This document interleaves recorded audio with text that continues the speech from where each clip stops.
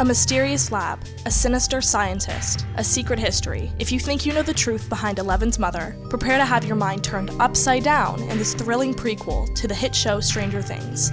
Stranger Things, Suspicious Minds by Gwenda Bond, published by Del Rey, available in stores now. This is Gwenda Bond, author of Suspicious Minds, and you're listening to the Upside Down Podcast. Hey, welcome to the Upside Down Podcast. This is Ash. Today we're going to be speaking with Gwenda Bond, author of Suspicious Minds. If you haven't read the book, stop what you're doing, go to your local bookstore, and purchase it. We are going to be discussing a lot of spoilers. This is a great novel, and we really had a good conversation. Gwenda and I are totally BFFs now, guys, just so that you know. Also, if you want to meet Gwenda in person, which I highly recommend, you can go see her in Paris. She's there this week. I'm not sure the dates, but check her out on her social media, Gwenda Bond at Instagram. And also, she's going to be at Emerald City Comic Con coming up this March, the 14th through the 17th. She'll be there with a lot of the other Stranger Things kids, so that's a great trip. I would recommend making it. We hope you enjoy this episode. Gwenda, thank you so much for being on the podcast, and stay strange. How are you doing? I'm good. How are you? I'm good. I'm so excited to talk to you. I feel like I know you from our Instagram chats. Same. I love your bangs, by the way. Thank you. I can't style my hair. You're so cute. Either. So are you getting ready for Paris right now? Yeah, and a bunch of other stuff. My husband and I are doing a writing project together, and so we have to get an outline out the door before I leave. So it's a little crazy this week. So congratulations on being a New York Times bestseller. Thank you. You're fancy. The dogs don't think I'm fancy. So let's talk about the book. I'm going to ask you some basic questions, and then I'll ask you some actual questions that our fans sent in. And our fans are anywhere from the ages of like 9 to maybe 60. So I'm just going to ask them in the order that they came in. And then I just finished the book this morning. I had 20 pages left. I built a little fort on my bed last night, and I stayed up till like 1 a.m. reading the last few chapters. I was like, I have to read the last few chapters. And it's so lovely. I really, really enjoyed the book. I loved how you gave us so much backstory. You know, we've been recommending it, as you know, to fans on social media for like before I love you guys. Before it was done. Before you even started writing it, I think I saw an announcement in the New York Times or something that you were going to be writing it, and I searched you down. I found you like immediately. Yep. I was like, we have to connect with her. Whenever she writes the book, whenever it's written, we have to do this. So I'm super excited that it all worked out. But the main question that we've gotten is, how did you get the opportunity to write this sequel? It seems like being the first official Stranger Things novel, that would be a field that a lot of writers would be, trying to get their hands on. Yeah, and so my answer is going to be hugely unsatisfying and make those people just want to kill me even more. I will say this is probably the job. I mean, I got this a little bit with Lois Lane, but definitely with this book, like is my actual friends, writer friends being like, congratulations. Also, I'm so jealous. Yeah. And I feel that, that was definitely added some extra weight, knowing when you're doing something that that lots and lots of other writers would love the opportunity to do. My lovely editor, Elizabeth Schaefer at Del Rey, just approached my agent and asked, actually it was around this time last year, if I would be interested in taking this on because she thought I would be a good fit for it and whether I would have time to kind of drop everything and write the book. And of course, my answer was immediate, enthusiastic yes. You're like, no, thank you. Well, I have turned down, I do get approached for things. I have to really feel passionate and like I'm the right person to take something on. I'm not going to write a Minecraft book because I don't know anything about Minecraft. So if they're like, we'd love to have you write a Minecraft book. And I'm like, no, you wouldn't. You think you would. But it would be terrible because I don't even know what that is. So you were a fan of Stranger Things? I was, right from the beginning. I think Stephen King tweeted about the show that first weekend, and I went, sounds like my childhood. And so I dropped everything and watched it right away. And I think the Duffer Brothers and I grew up with a lot of the same influences, especially 80s horror novels and film. I really grew up reading Stephen King and Robert McCammon and all those great books and watching Steven Spielberg movies but also John Carpenter, even though I was like a very susceptible to scares and probably shouldn't have been watching stuff. There was a brief period in my childhood when my parents refused to let me watch scary movies anymore because I would just stay up all night and read because it was obviously not safe to sleep when it was dark out. And they're like, no more horror movies for you. But then, of course, when I was a teenager, I went back and started watching everything and became a real fan of that stuff. So I mean, it was immediately appealing to me because, one of the things we definitely wanted to do was kind of reference books that from the period or that inspired like kind of the show. And so I immediately started reading, once I got this opportunity, I started rereading early Stephen King books that I hadn't read since I was a kid. And that's actually where the chapter structure comes from. Okay. Because those books all have like these long chapters, but they're subdivided into numbered sections. And so that is my extremely nerdy, felt like the kind of thing that because Stranger Things does so many little embedded structural hat tips and, like shots and references to other like kind of media, that it just felt like it made sense to kind of put something even in on like the ground level of the structure of the book. Well, I definitely noticed when I was reading the book that you do a lot of nice little touches in there, which I'm actually going to ask you about after I get through everyone else's questions. But so that's interesting to hear you confirm it. But so basically your publisher was just like, we're interested in you. Would you want to do this? And you were like, of course. Yeah. Yeah. I know. It's spectacularly unsatisfying. Not really. I mean, I feel like your book has a strong feminist pull to it with a lot of the characters. So with your history of writing, young adult female empowerment books, it doesn't seem out of the realm of possibility that this would be given to you. Yeah. I do think that has to have been part of the rationale, definitely. Yeah. Did you have a chance to visit any of the sets, such as Hawkins' Lab or the Ives home, which are both here in Georgia? I did not, although I've got to come and get you to take me on a tour of these places. Because these timelines are so tight on a book like this, it really is all about, there's not much time to do anything. I always say I wrote, slept, and walked the dogs and stress ate. It's basically the deadline process for this book. I did rewatch the show a lot for very minor details, like how does the door work? What do the light fixtures look like in a room? Those kind of things that you want to have the texture right. So I kind of feel like I've been to those places. And also because Kentucky is not that different from Georgia, and small town Indiana, it all feels like kind of this, a lot of commonalities in landscape and sort of architecture and those sorts of things. So I think that helps. Well, I think you did a really good job.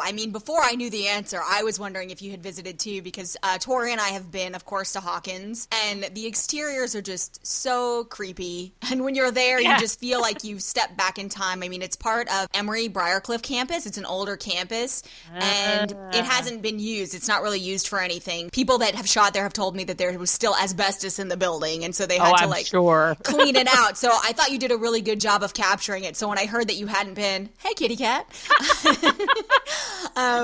Guys, a kitty cat just appeared on the screen. Stella likes to jump up on the back of my chair and hang out there. But yeah, if you come back to Atlanta, you should definitely go. We know where all of the places are, but I feel like you especially could get a private tour of Hawkins' Lab. Yeah, that'd be so fun. You should definitely go. It's a really fun experience. What was your prep for the novel? The novel starts in 1969, so most fans of Stranger Things know that it's happening in the 80s during the Cold War, and they know that 11 is being geared to be this kind of weapon. But you start it in 1969 during the Vietnam War, which I guess you do because you need to for 11's age. But it's really interesting. How did you prepare for that and for all of those? You add a lot of details about that time period. So that was really it's so funny because every time I say, well, I'll never write something like this or that, I end up writing it. And I've always been very intimidated by the idea of writing historical fiction. Like it just felt like untackleable. But then this obviously needed to have a period feel the same way the show does, but for this different time. And it felt like an opportunity too. My editor and I were both really on the same page early on that if you had college kids in this time period, the politics of the day were so much a part of their day-to-day lives and their futures. And especially if you come from a small town, you're going to know tons of kids who had already, gone to Vietnam or were serving there who had passed away. And so I did really want to dive into that stuff. It's funny, I actually have a thing that they sent me. The first thing they sent was this book that the Netflix people recommended. My editor overnighted it to me. It's Annie Jacobson's Phenomena. So it's sort of the backstory of all of the military, CIA research into ESP and all the things that sort of even jumping off from MK Ultra, the show is kind of based on. And we knew we wanted it to really the main plot with Terry to focus on Dr. Brenner and MK Ultra. So I did a ton of research on MK Ultra and the Vietnam War, but also on random day-to-day things, because that's what makes one of the things that makes Stranger Things so great is that you have all the food references and the pop culture references and the music, and I really wanted all those things to be in. So I decided pretty early on I was going to make it cover a year in Terry's life when we kind of see this hothouse and see her get pregnant and really see how she could not have known until late in the pregnancy because there's so much going on in her life. And because I broke it down month by month, so each chapter, for those of you who haven't read the book, is roughly a month subdivided into smaller sections. So that really allowed me to kind of, I think, get my arms around the research and look at what was going on in each month. And, some months there's really nothing that's super resonant for the characters. And so we get more pop culture in those months. And some months there's things like the televised draft. And so that, seemed like a real opportunity to kind of infuse the time period into the story. So it was fun, but I always say it was a strange process of writing, no pun intended, because, the timeline the deadlines are pretty intense, but I really wanted to get those things right. And so I stopped and Googled everything. And the good news is when you're only writing about like something like the late 60s, there's a lot of ready resources. There were very few things that I had to like actually go to a library or beg Twitter for help with. One of the things I love about Stranger Things, which you just mentioned, is all of the attention to details. Like when they have the Three Musketeers wrapper for Dart, but it's like the exact wrapper from the 80s. And I noticed that you did that too. And I think it's really satisfying because, a lot of younger readers are reading this book to find out more about Terry Ives. And you have things in there like the Hostess cakes and, Yoko and John Lennon breaking up the Beatles and the Kent State tragedy. Yeah. You have a lot of those details placed throughout it. And I was like, that's really fascinating. She kind of, like, you do that a lot throughout the book. You mimic kind of the things that the show does. Yeah. So I enjoyed that. I'm glad that worked. That was definitely, I wanted it to feel like the show in that way, to have those layers of little tiny things. Yeah, and another thing you just mentioned, you were giving some context and you were saying for fans that haven't read the book yet, we're definitely going to delve into the book. So before we do this podcast, I will place an intro at the beginning that says, spoilers. If you haven't read the book yet, go buy it today, read it, and then listen to the show. So feel free to just go into anything when I ask you the questions, because we're gonna put an alert on there. Because it doesn't make sense to talk to you and to not get the juicy details. And actually, this is great because this is the perfect, like, I never get to talk about spoilers on any of the other interviews that I do, but this is the perfect place for it. How many revisions of the book did you have? I feel like from the time that you announced, or when I saw the announcement, I feel like the book came out relatively quickly. Were you already en route? Were you already working on it before the announcement, or was it just a quick process for you? I was already working on it. I had already done a couple iterations of an outline. So we had like sort of the overarching direction of the book, and I have written a little bit of it. We had then a consultant that came on maybe a little bit before the announcement, but not too long before. Paul Dichter, who's a staff writer on the show, and he worked really closely with me and my editor on nailing down like kind of the final details. Once we got those final details nailed down, it was sort of a rush to the draft stage. And revision is really where I shine as a writer. Like drafting is pain. And it's like, just gotta finish and then I can fix it. And you probably saw I posted pictures because there wasn't that long to do revisions, or at least it was really helpful to everyone if I was fast on doing revisions. Let's put it that way. So I did a wall of index cards for each chapter with each scene and what had to change for the revision. And then I would put a little Halloween sticker on each one as I finished so I could see where I was.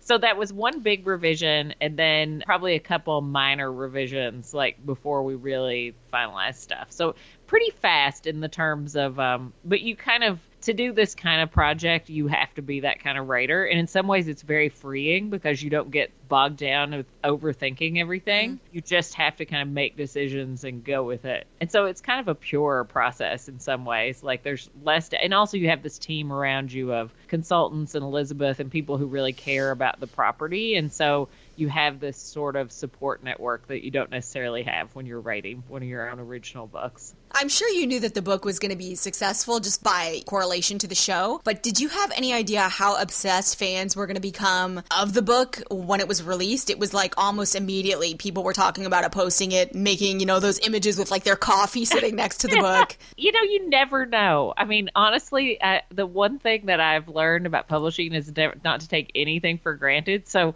obviously, I hoped it would be successful, but it was kind of a very stressful publication process in a specific way, in that I felt good about the book, but there were no advanced reader copies, which is unusual for me, at least. It's not unusual for a book like this, because they want everyone to get it roughly the same time, and there not be a ton of spoilers and pirate copies floating around. But it meant that I had no reactions other than my husband and my editor and, the team that worked on the book. And so I thought, when review copies started going out, I didn't realize people really weren't supposed to post reviews until right before. And so I'm like, they just hate it. They must just hate it, because you don't know, right? So it's such a relief when it was a real relief when I did start to see reviews and people were really getting exactly, what I hoped to do with the book. And of course, you're never going to make everyone happy, but I've had such good luck with fans. The Lois Lane fandom was just wonderful about those books, and Stranger Things fans, I feel like, have been much the same.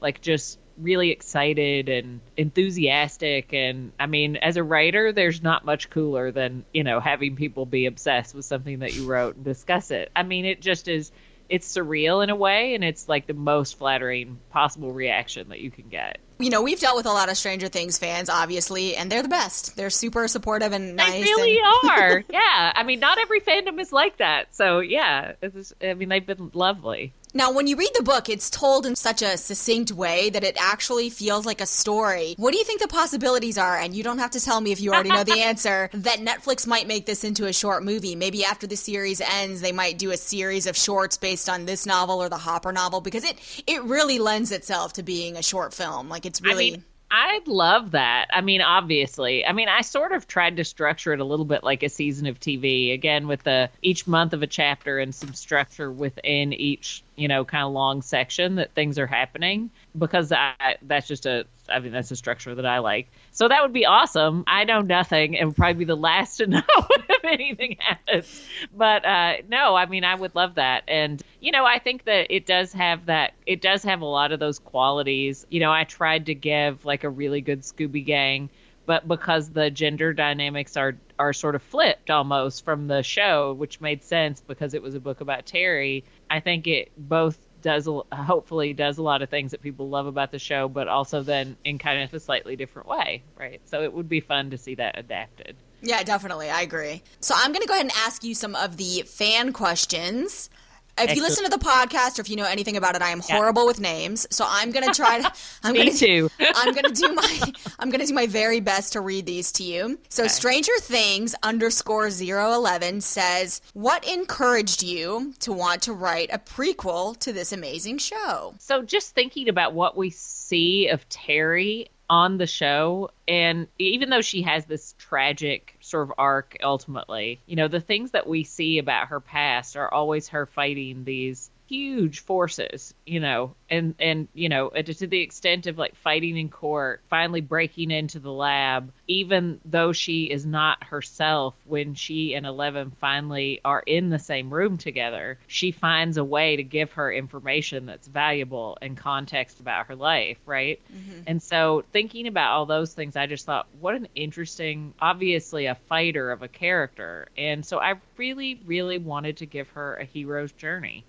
I wanted to give her an arc because, a little bit more of in some ways it makes things more tragic, hopefully. But in other ways, at least you get to see that she sort of did have this kind of full, rich life and these dreams. And to see what sort of, in some ways too, to see what the parallels between, like, if Eleven hadn't managed to escape, right, the lab, that these kinds of forces and experiments can ruin people's lives, and they're based on real life things. And it's funny because when I started, not funny, haha, but funny like odd or disturbingly, when I started researching MK Ultra, I found out that one of the worst, most notorious parts of the experiment, this doctor in a psych hospital who dosed a mental patient with LSD for over 100 days in a row, and it was a mile from my house. And so, the idea that there were these sort of real life Dr. Brenners out there kind of monkeying around with people's brains, I wanted to show people just what it means to like be sort of trapped in that web and have to try and escape. And as we know, it hasn't been easy for Eleven either, right, to deal with the process of having been trapped there.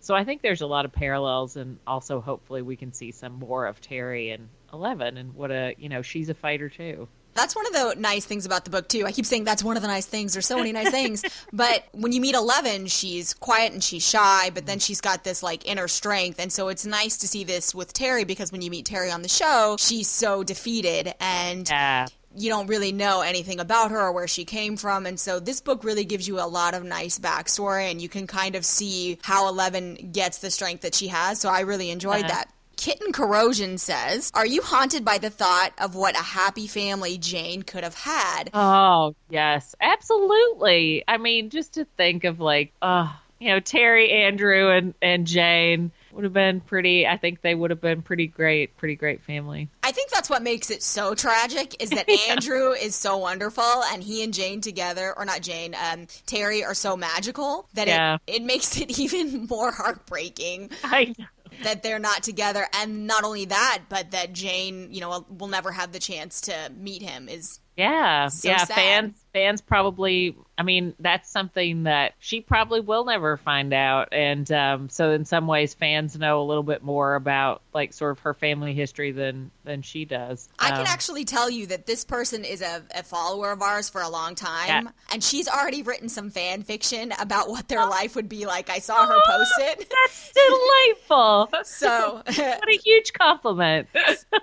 Let's see. Now, I know that earlier you said you had worked with one of the writers on Stranger Things, Paul, but did you have a chance to work with the Duffers, or did they give you any feedback about the novel? Paul was kind of our line to the Duffers. Like, he could literally, because they were shooting during a lot of the negotiation of the final sort of outline, he would actually go find, one of them on set and run an idea by them and make sure, like, is this cool if Gwenda runs with us? Which was great. I mean, again, like, I felt very supported. They were very open to almost everything I proposed. There was nothing that I really cared about that had to be changed, ultimately. Everything was, like, tweaks just to make sure the supernatural components and the way that they had envisioned sort of Terry's powers and the level of power that she might have, that those were consistent with what they had envisioned. But in terms of like her personality and her friends, they were and even Andrew, they were very open, and they very much did. Paul, conveyed that they wanted the writers on these projects to feel like, yes, it needs to be consistent with the show, but have some freedom to put your own stamp on it, because that's going to make for better books for the fans, than if you try to control everything and have this sort of, blame, people like sort of file down their voice and things like that. So I think these books are going to be great. Adam, who wrote the Hopper novel, we're friends. Tell him to be on the podcast. I will. I'm sure he'll be happy to. We both started, our first books were with the same small British publisher, and so we've known each other for years on and off, and I know he was just over the moon to write a Hopper story, and I bet it's going to be great. That's interesting that you're both friends and that you both got the opportunity. When he was offered it, did he give you a call? He didn't. Because you're not supposed to talk about it. I actually figured it out before it was announced, because he was just so enthusiastic. And it's like, I know we're friends, but your enthusiasm. And I knew he was posting about a secret project. And I'm like, I know you've signed an NDA and can't tell anyone, so I'm just not going to press. But I suspected, and then I was like, I was right. That's amazing. Allison Allgood says, which character was the easiest, and then which character was the most fun for you to write? Oh, that's a great question. I mean, I love writing all the friend gang. Alice was like a character that I just fell in love with immediately. And when we were trying to figure out in the outline where to kind of fit in more of sort of, because of course the Upside Down doesn't really exist at this period, but I still wanted to find a way to have some of it in the book, some of that flavor. And so Alice just leapt off the page. And then as we were negotiating, I'm like, how about if we give Alice some more powers? And everybody's like, let's just make sure that's cool with the Duffers. And then thankfully it was. But so writing Alice, I just fell in love with her instantly. And she's just such a fun, quirky character to write. So I would definitely say her. But also writing Terry and Andrew together was pretty fun, despite how tragic it ends up being. One of the things I thought was so funny about Alice was, and I went back and I reread it, is when she was talking about kind of her version of the Upside Down, and you started describing, or she started describing the things that she was seeing in her visions, and she started saying, you know, this monster with these long arms and a flower petal face that opens up, and it's in the beneath. And I was like, wait a minute, the beneath, the Upside Down. I was like, is she going there? Is Alice, are we going there already? Like, I was really fascinated that I didn't know that the book was going to kind of connect us with what we were familiar with kind of as the Upside Down. She was saying that she saw spider webs, and I loved it.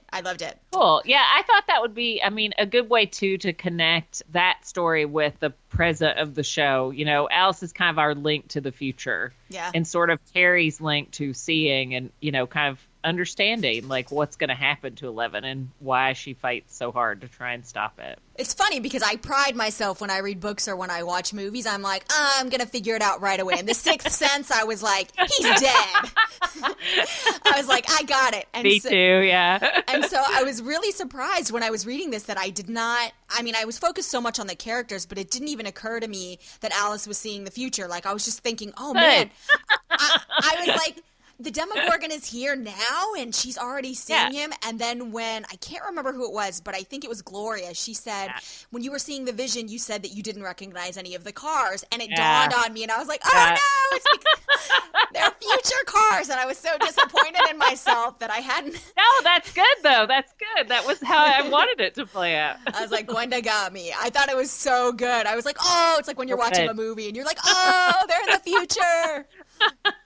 So you tricked me. It was really that was a nice touch. That was very satisfying to hear.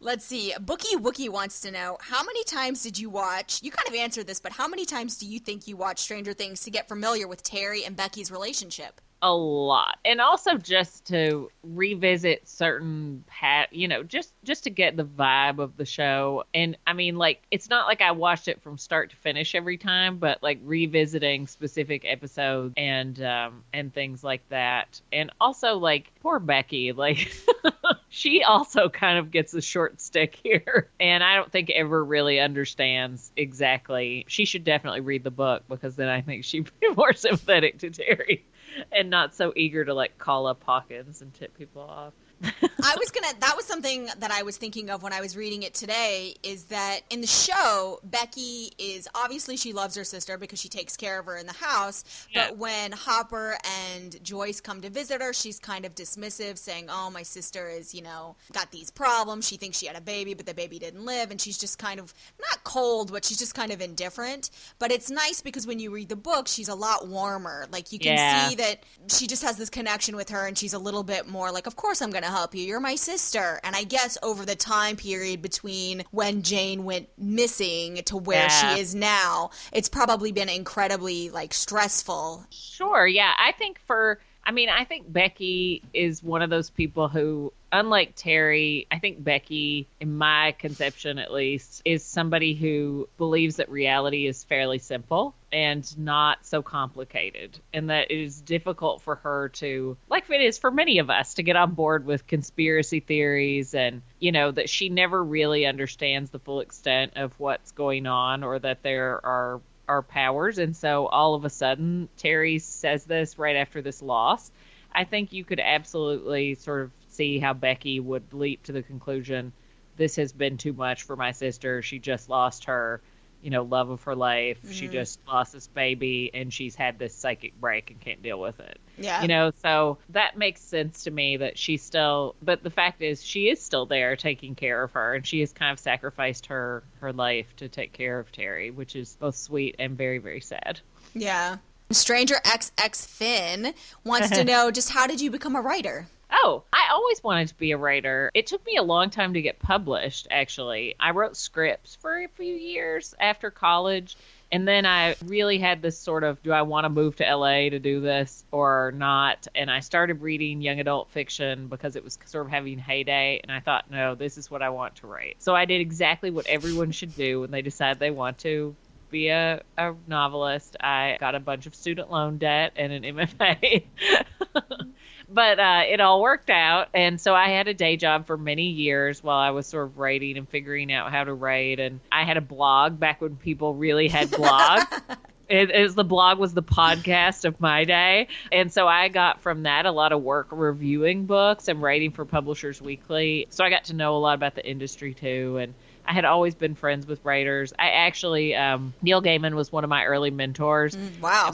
We became buddies when I was in college, and I was his assistant's best friend. And so I spent summers there, and he would hand me books, and so it always, and we're very good friends. And so it was just always kind of I knew that I would do it, and I worked really hard, but I was definitely not one of those overnight successes. You're inspiring me. You know how we're talking about how we have all these things in common? I actually write. Are you right? Oh, I wrote short scripts, and I got accepted into a Yale summer program for writing. And then I just haven't had time. I have a 6-year-old. I work full time, and the great thing about writing is you can come to it at any age, right? And a lot of my friends who are very successful writers didn't publish their first books until well into their 30s and 40s. That's interesting. So, I have tons of drafts just sitting around, but I'm like, what am I going to do with these? I don't know anybody, but now I know. Well, and also, you don't really need to know anybody. My agents really in publishing, they really are just looking for voices and good books. And it is not, I'm not saying that knowing people won't help, but it helps you more in the keep going, in cheering each other on sort of way than it does in the business way. Because, people are really looking at, it's one of those industries that doesn't matter where you live, doesn't matter how old you are. It's just about the work, at least at the beginning. Yeah, I think that's something important with everything that you're in life. You just have to keep driving at it. It's not necessarily... Yeah. It's the person who keeps trying at it that's going to be successful. With that said, since this person who wrote this question is younger, what advice would you give to someone who's maybe younger and considering writing? What kind of things should they do to propel themselves in this kind of path? Sure. I think reading a lot and all sorts of different kinds of things. Books that you think you don't like, seek out what people say is the best of any given genre because you'll learn different things. Also, instead of just thinking about things that you don't like about books, when you love a book, think about the reasons why. I think one thing we don't learn how to do is talk about what in a book works. And so that makes it difficult when you're starting out in some ways to see what's right in your writing. And it's much easier to see kind of where you're falling short. But but none of us are good at everything, right? So you sort of figure out what your strengths are, play to those. But also just to find people who will be supportive, who will support you in doing your work, whatever that looks like. And I think fanfic is a great training ground for young writers because you can get that sense of community and critique. You can learn how to tell a story, but you don't have to develop characters, and the pressure's not the same. And so I think that can be a really, really valuable place to learn. I think I know the answer to this, but Bitchin011 wants to know, is there anything in this book that reveals anything from Stranger Things Season 3 without us knowing? And I feel like the answer would be without me knowing. Well, you just give so many details that you can kind of take what you want from it, but it seems like some of the things that you say about Terry and especially Alice leads to maybe there's some powers that 11 may have or that Will may have that have not yet been revealed, but you don't know the answer. I don't know the answer. I know that, I know that the book matches up pretty well with the view of the universe of the show, right? And so there probably is stuff in there that will be like, oh, wow. But I don't know what it is. As somebody asked me, have you seen season 3? And I'm like, if I had seen season 3, they would have me locked in a room and I would not be allowed to talk to anyone. Island Dream wants to know, do you think that you'll ever do a Q&A live stream on your Instagram so that fans can reach out and kind of talk to you directly? Sure, absolutely. I will make that happen. I don't know that it will be... I'm going to be at Emerald City Comic Con, and of course I'm getting ready to go to France, so I've got a lot of travel coming up. But I will definitely figure out how to make that happen sometime soon. I was going to ask you later in the show, but since you mentioned Emerald City Comic Con, I know that that's happening in Seattle. Do you want to give the date so people can come see you? It is. I'll give the dates I'll give the dates. I'll give the dates in the intro. I don't know. It's 2 weeks. It's 3 days after I get back from France. I know a lot of fans are going to be there because Finn, Sadie, Caleb, and I think Gayton are going to be there. Do you think you're going to make your way over to the gang? Say hello? Oh, I hope so. That would be so fun. And of course, Matthew Modine and I have become online besties, I feel like. And we're trying to figure out how to do a signing event somewhere together, like figuring out our schedules. Do it in Atlanta, Gwenda. That's all I'm saying. It'll probably be LA, just because that's where he is. But we're trying. We're trying to figure out, like, everybody's schedules are nuts, but we both want to do it. So hopefully it will come together. Well, he did this cool thing a while back where he told fans if anyone purchased his Pop Funko toy and they mailed it to him with a return label, he would sign it. And that's amazing. So we sent him a letter and we asked him to be on the podcast because that is like, our minds would explode. Yeah. He did not respond to that, but he did send us back a lovely little note and a signed Pop Funko. Aww. So we're still... He seems so generous. He seems just like so cool. And I mean, it's very rare for a celebrity to even acknowledge that a book like this exists. Yeah. So I appreciate him. I mean, I appreciate all his support for the book so much. Totally. We're really good friends with Kat Dyer. She plays Agent Connie Fraser on season 1. We love her. She is... she's magical. I feel like she's the reason that we have so many things in this podcast because she really supported us. But she told us that working with Matthew Modine was like one of the greatest experiences because she said he was just such a generous actor and just so kind. She said the way that he appears is how he is. So that's great. Yeah. So now let's see. I'm going to ask you some of my questions. In page 5, you have Dr. Brenner, and he's talking about something, and he says, thus far, the other subjects' abilities have proven disappointing. And I'm curious, do you think that there will be a prequel, or do you think we'll ever get to know subjects 1 through 7? Well, I mean, there's just the comic project that was just announced from Dark Horse about subject 6. I don't know anything about it other than what's been announced. I think we all agreed, and Paul agreed, that we didn't want there to be this idea that there were all these sort of X-Men like kids running around. Right. But also, there is the implication in the book because we wanted to leave that open too a bit. So it could be explored if that's the direction people want to go in, I suppose.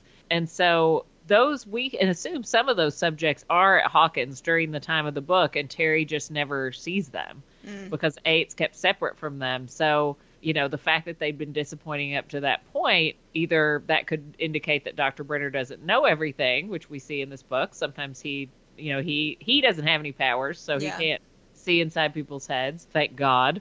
Like if he could, he'd be even worse and he would take over the world. So I think, who knows? Like maybe some of them develop powers later on. Like I think it will be interesting to see if we get to see more of those stories or just a couple here or there. But I think 8 and 11 are probably the biggest successes is sort of the takeaway.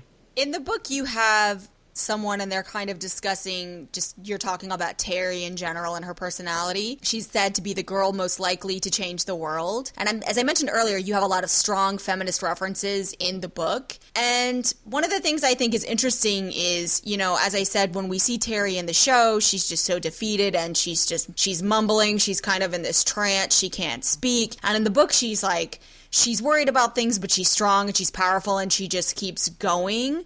Was that intentional you have Gloria, who's this African-American woman who's trying to make her way in college, and you have Alice, this girl who's not your stereotypical girl's girl where she likes to fix cars. And was that something intentional that you did, that you tried to incorporate throughout the book? Absolutely. I really wanted, my mom was Terry's age when she was in college. And the fact that she connected so strongly with the book when she read it was really great. But we've had a lot of conversations. She very much raised me with a feminist bent.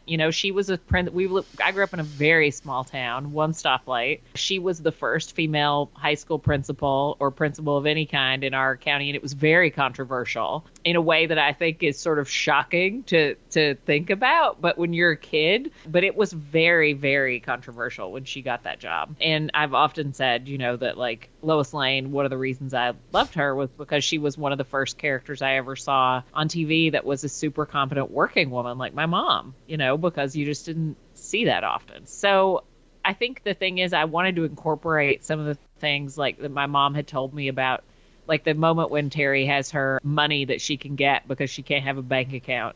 Like that comes straight from my mom being denied a checking account even after she had a job without my father signing off on it, because that was just still a thing. And so we think of these as the times of all these new freedoms, and it was, but there were still a lot of constraints for women and people of color in particular, and also for people who didn't have a lot of money, and so it just felt like the whole time period and setup, and the fact that that these experiments were carried out on people who were less powerful than the people carrying them out. You can kind of, by having 3 female characters instead of 1, you can explore all these different sorts of personalities and ways of being a woman without it being like the woman, and this is, the only way to be. And so I loved having them all be different and unique, but still like have this core of friendship. I noticed that when you were doing it, like sprinkled throughout the book, there would be points where men would be blaming a woman for something that wasn't her fault.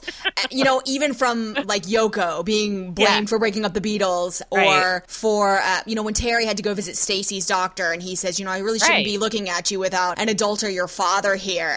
And it kind of was jarring because it's like, oh yeah, that used to happen. That's so absolutely surreal that she had to go through that. It is surreal. You think about how far we've come, and we still have plenty of things we still have plenty more to do. But yeah, those things were just everyday parts of life. So yeah, I didn't want to like necessarily that to be a focus, but it just felt like an honest thing to show. And I felt like when I was reading it that all of the women characters had some redeeming quality about them. Dr. Parks, who I think is a woman, when Alice is dead, Dr. Parks is one of the only doctors in the lab that's like upset by it. And Callie's got these powers, and she's got the flaw that she doesn't know how to use them yet, and she loses control. But she's also kind and says, I'm going to overcome that as a 5-year-old to protect Alice and to protect Terry. And then the librarian, I thought, was such a cool touch. I was like, she could be her own character, because when Terry asked her, how does someone vanish? She's just like, let me show you the chronicles on how you should do this. I know. My copy editor was like, why does she help her? And I'm like, because she's a librarian. That's what they do. Need to disappear? Sure. They know the Dewey Decimal System, and they help people escape from mad, evil dictators. I loved it, but I did notice the strong theme throughout the book, and it might have been because I was just like hardcore pushing myself to get through the book but I noticed it, and I was like, that's a nice touch. I definitely didn't want, and also like, I wanted there to be good guys too, right? Oh, totally. Andrew and Ken. Yeah. Andrew and Ken are great. And even like Clueless Dave, Andrew's roommate, like he's not the worst. Like, he's just kind of, a little more privileged. I like that it was incorporated that Callie was there and that there might be other children there, because when you're reading it, you're like, why are these people coming back to the lab every week? Yeah. After the first few times, it would have been like, no, thank you. But I liked that Terry had this will, that she knew something was happening, and then I liked that she had this community, as you called them, like the Scooby Gang, where they were all like, we're going to join together and we're going to take down Dr. Brenner. That was I liked it. Well, and I think that like Gloria really nails it, is like, because there is the question of just stop going, right? Yeah. But, you've got Collie there who you can't abandon until you figure out what's going on with her. But also I think that Gloria's right that Dr. Brenner wouldn't have let them just stop coming. Right. We talked a lot about how you sprinkle these certain things throughout the book, and one of my favorite was when Dr. Brenner has Terry get into the wetsuit and get into the metal tank, and I thought, that's so perfect, because it's just, it's 11 getting into the tank, and it was just such a nice connection to know that even though Terry and 11 didn't get to know each other, they had these connections with each other throughout the book. It's like she went into the same tank, or when she was able to see her through Alice's visions. It made me feel better because I felt so bad for Terry. I thought at least she has this connection with 11 in some way. Poor Terry. I'm like, can there be a kid who has the power to fix brains? And it's like, Terry's fixed. She's great. Well, I'm hoping probably not going to happen, but Well, I'm hoping that, a lot of fans, and I know that it's one of Tori and my, hopes, is that in season 4 or 5, we hope that they come back to Terry, and that somehow I think the fact that 11 is there, and it's validated that she was right the whole time. It's just, how do you get rid of those 11 years of stress of not having your daughter and knowing that she's with... Yeah, and having, the electroshock fry your, brain, This book ends in a way where there's still people that are alive. Ken has made it, Gloria's made it, Alice has made it, and so I'm so hopeful that either there's a sequel to this book or that somehow in the show those people come together to help 11 in some way. And one of the things I thought was really fascinating was at the end you're talking about Ken, how he meets his boyfriend, and he's a military agent who works at Hawkins, and they're kind of feeding information to Terry. Here's a picture of what 11 looks like. So one of the things I thought that would be great for a sequel is what happens to Terry in those 11 years from the point that we ended the book where Dr. Brenner has taken baby Jane. By her, right. Where she's still kind of strong. She's obviously depressed, but she's still speaking coherently. She's still fighting. Yes. Right, yeah. She's still fighting. We know from the little news clippings in the show that she's filing lawsuits and, trying to get people to basically barge into Hawkins and shut it down, and is not successful. So that's what I'm interested in. What happened in that 11 years from the point Dr. Brenner took baby Jane to where 11 is, a 12-year-old girl, and she finds Terry in that state? What was the story? What was going on in those 11 years, and what was it that finally pushed Terry to the brink where she was like, I can't, no one will ever believe me? That would be a great sequel. That's a tip from me to you. Okay, all right, noted. I really liked when you were telling about 11's name. Her birth name is Jane, and that the inspiration for that was Jane Goodall, and how she found it very important that she named the creatures, the gorillas and the orangutans that she was working with, versus Brenner, who's 1, 2, 3, 4 subject. Were the Duffers or was anyone influential in telling you where the name Jane came from, or was that something that you came up with on your own? I came up with that on my own, and I thought, I really hope that they let me have this because I just thought it was so perfect. It was one of those things when I was looking through the timeline of things that were happening that year, and I don't really remember what sparked the idea, but then I looked it up and it fit the timeline perfectly because she just her work had just started to become known in the couple years around the book. And I don't know, that was one of the first things that gave me an insight into Terry's character as I was starting to outline and plot the book, was thinking about. And also, I think this scene got cut for space reasons and just because it didn't fit anymore, but also why there was creepy clowns in Jane's nursery as part of the decoration. So there was a little back and forth, Ken brought the creepy clown and Gloria's clowns are the worst. What are you thinking? So that was one of the few things that didn't make it in. But little things like that, I wanted to put in little explanations, not to as much as big things. Those are the satisfying things. And I love that so many people have latched onto that because, it is very indicative of Terry's character. I think that she both has a sense of humor, but also is fuck you, Brenner. Oh, sorry. Cursing. Guys, this I drop so many F-bombs in this show. You're not gonna study my daughter, kind of thing. Yeah, it's interesting. We have a friend who knows the people that own where the Ives' home is shot. We haven't asked to go there just because we don't know. We don't know. But we kind of feel it out.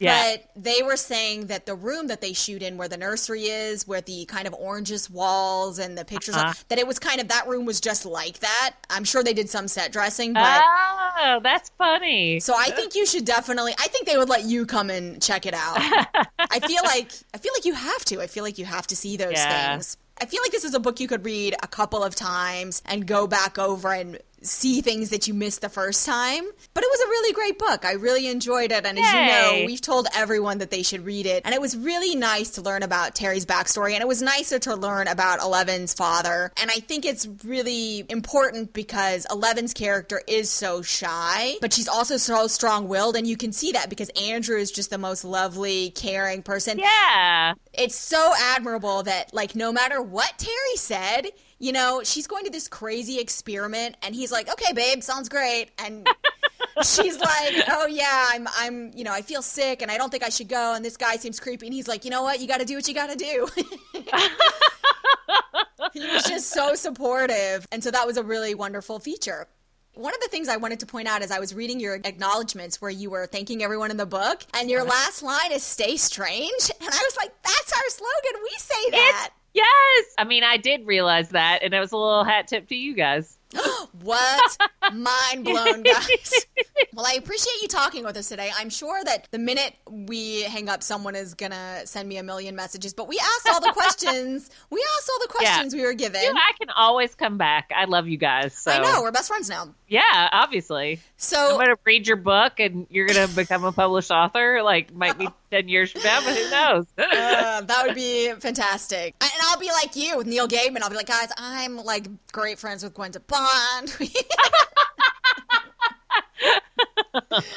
So for fans of Stranger Things, now I know this because it's in the back of the book, but I don't know how much of the book everyone reads. Do you want to give them a little input about your Lois Lane series and what your other novels are if they want to check them out? Sure. I think for people that like this book, the Lois Lane books you might like are an origin story from the point of view of Lois Lane, of Lois and Clark when they're teenagers. It's her moving to Metropolis for the first time and becoming a reporter. And then I also have a series, the Cirque Americain series. I do circus as a hobby.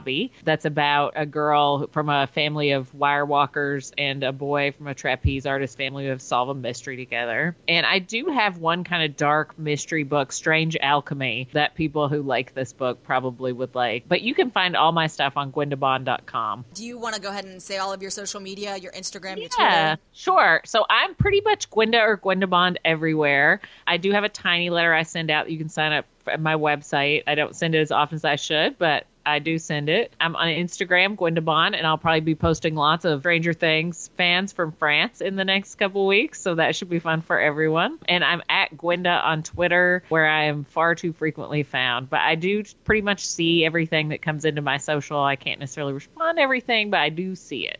Oh, that's cool. Yeah. Now, we do actually have some fans from France that listen to the podcast. I know that you might not have the dates for... Bonjour!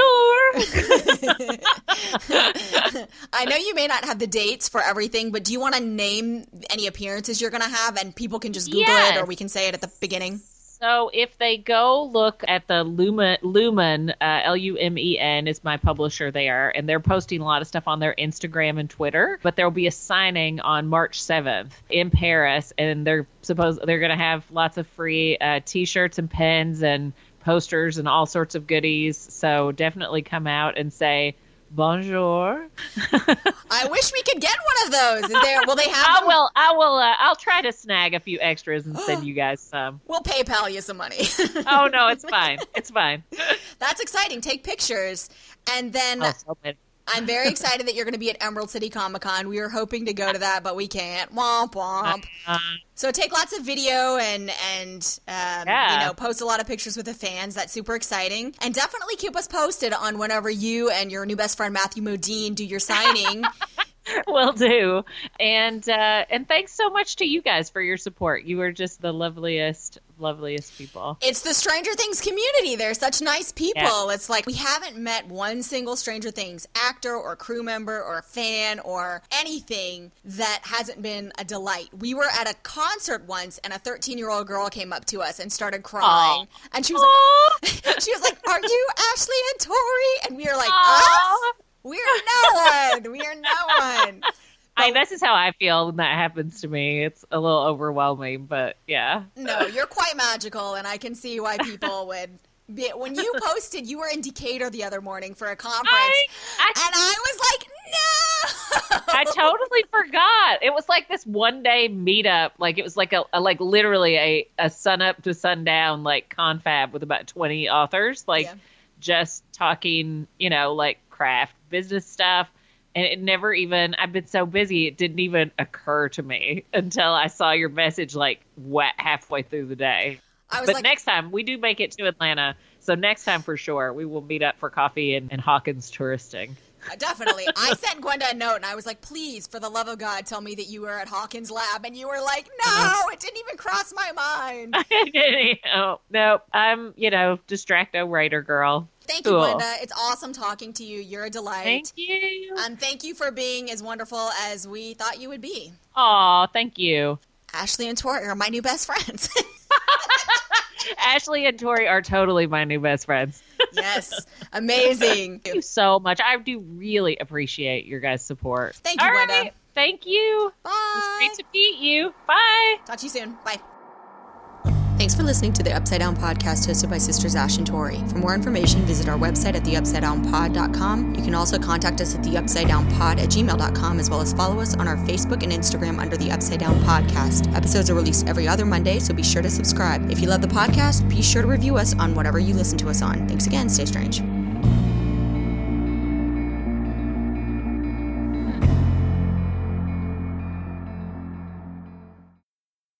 Say strange love. It's cute.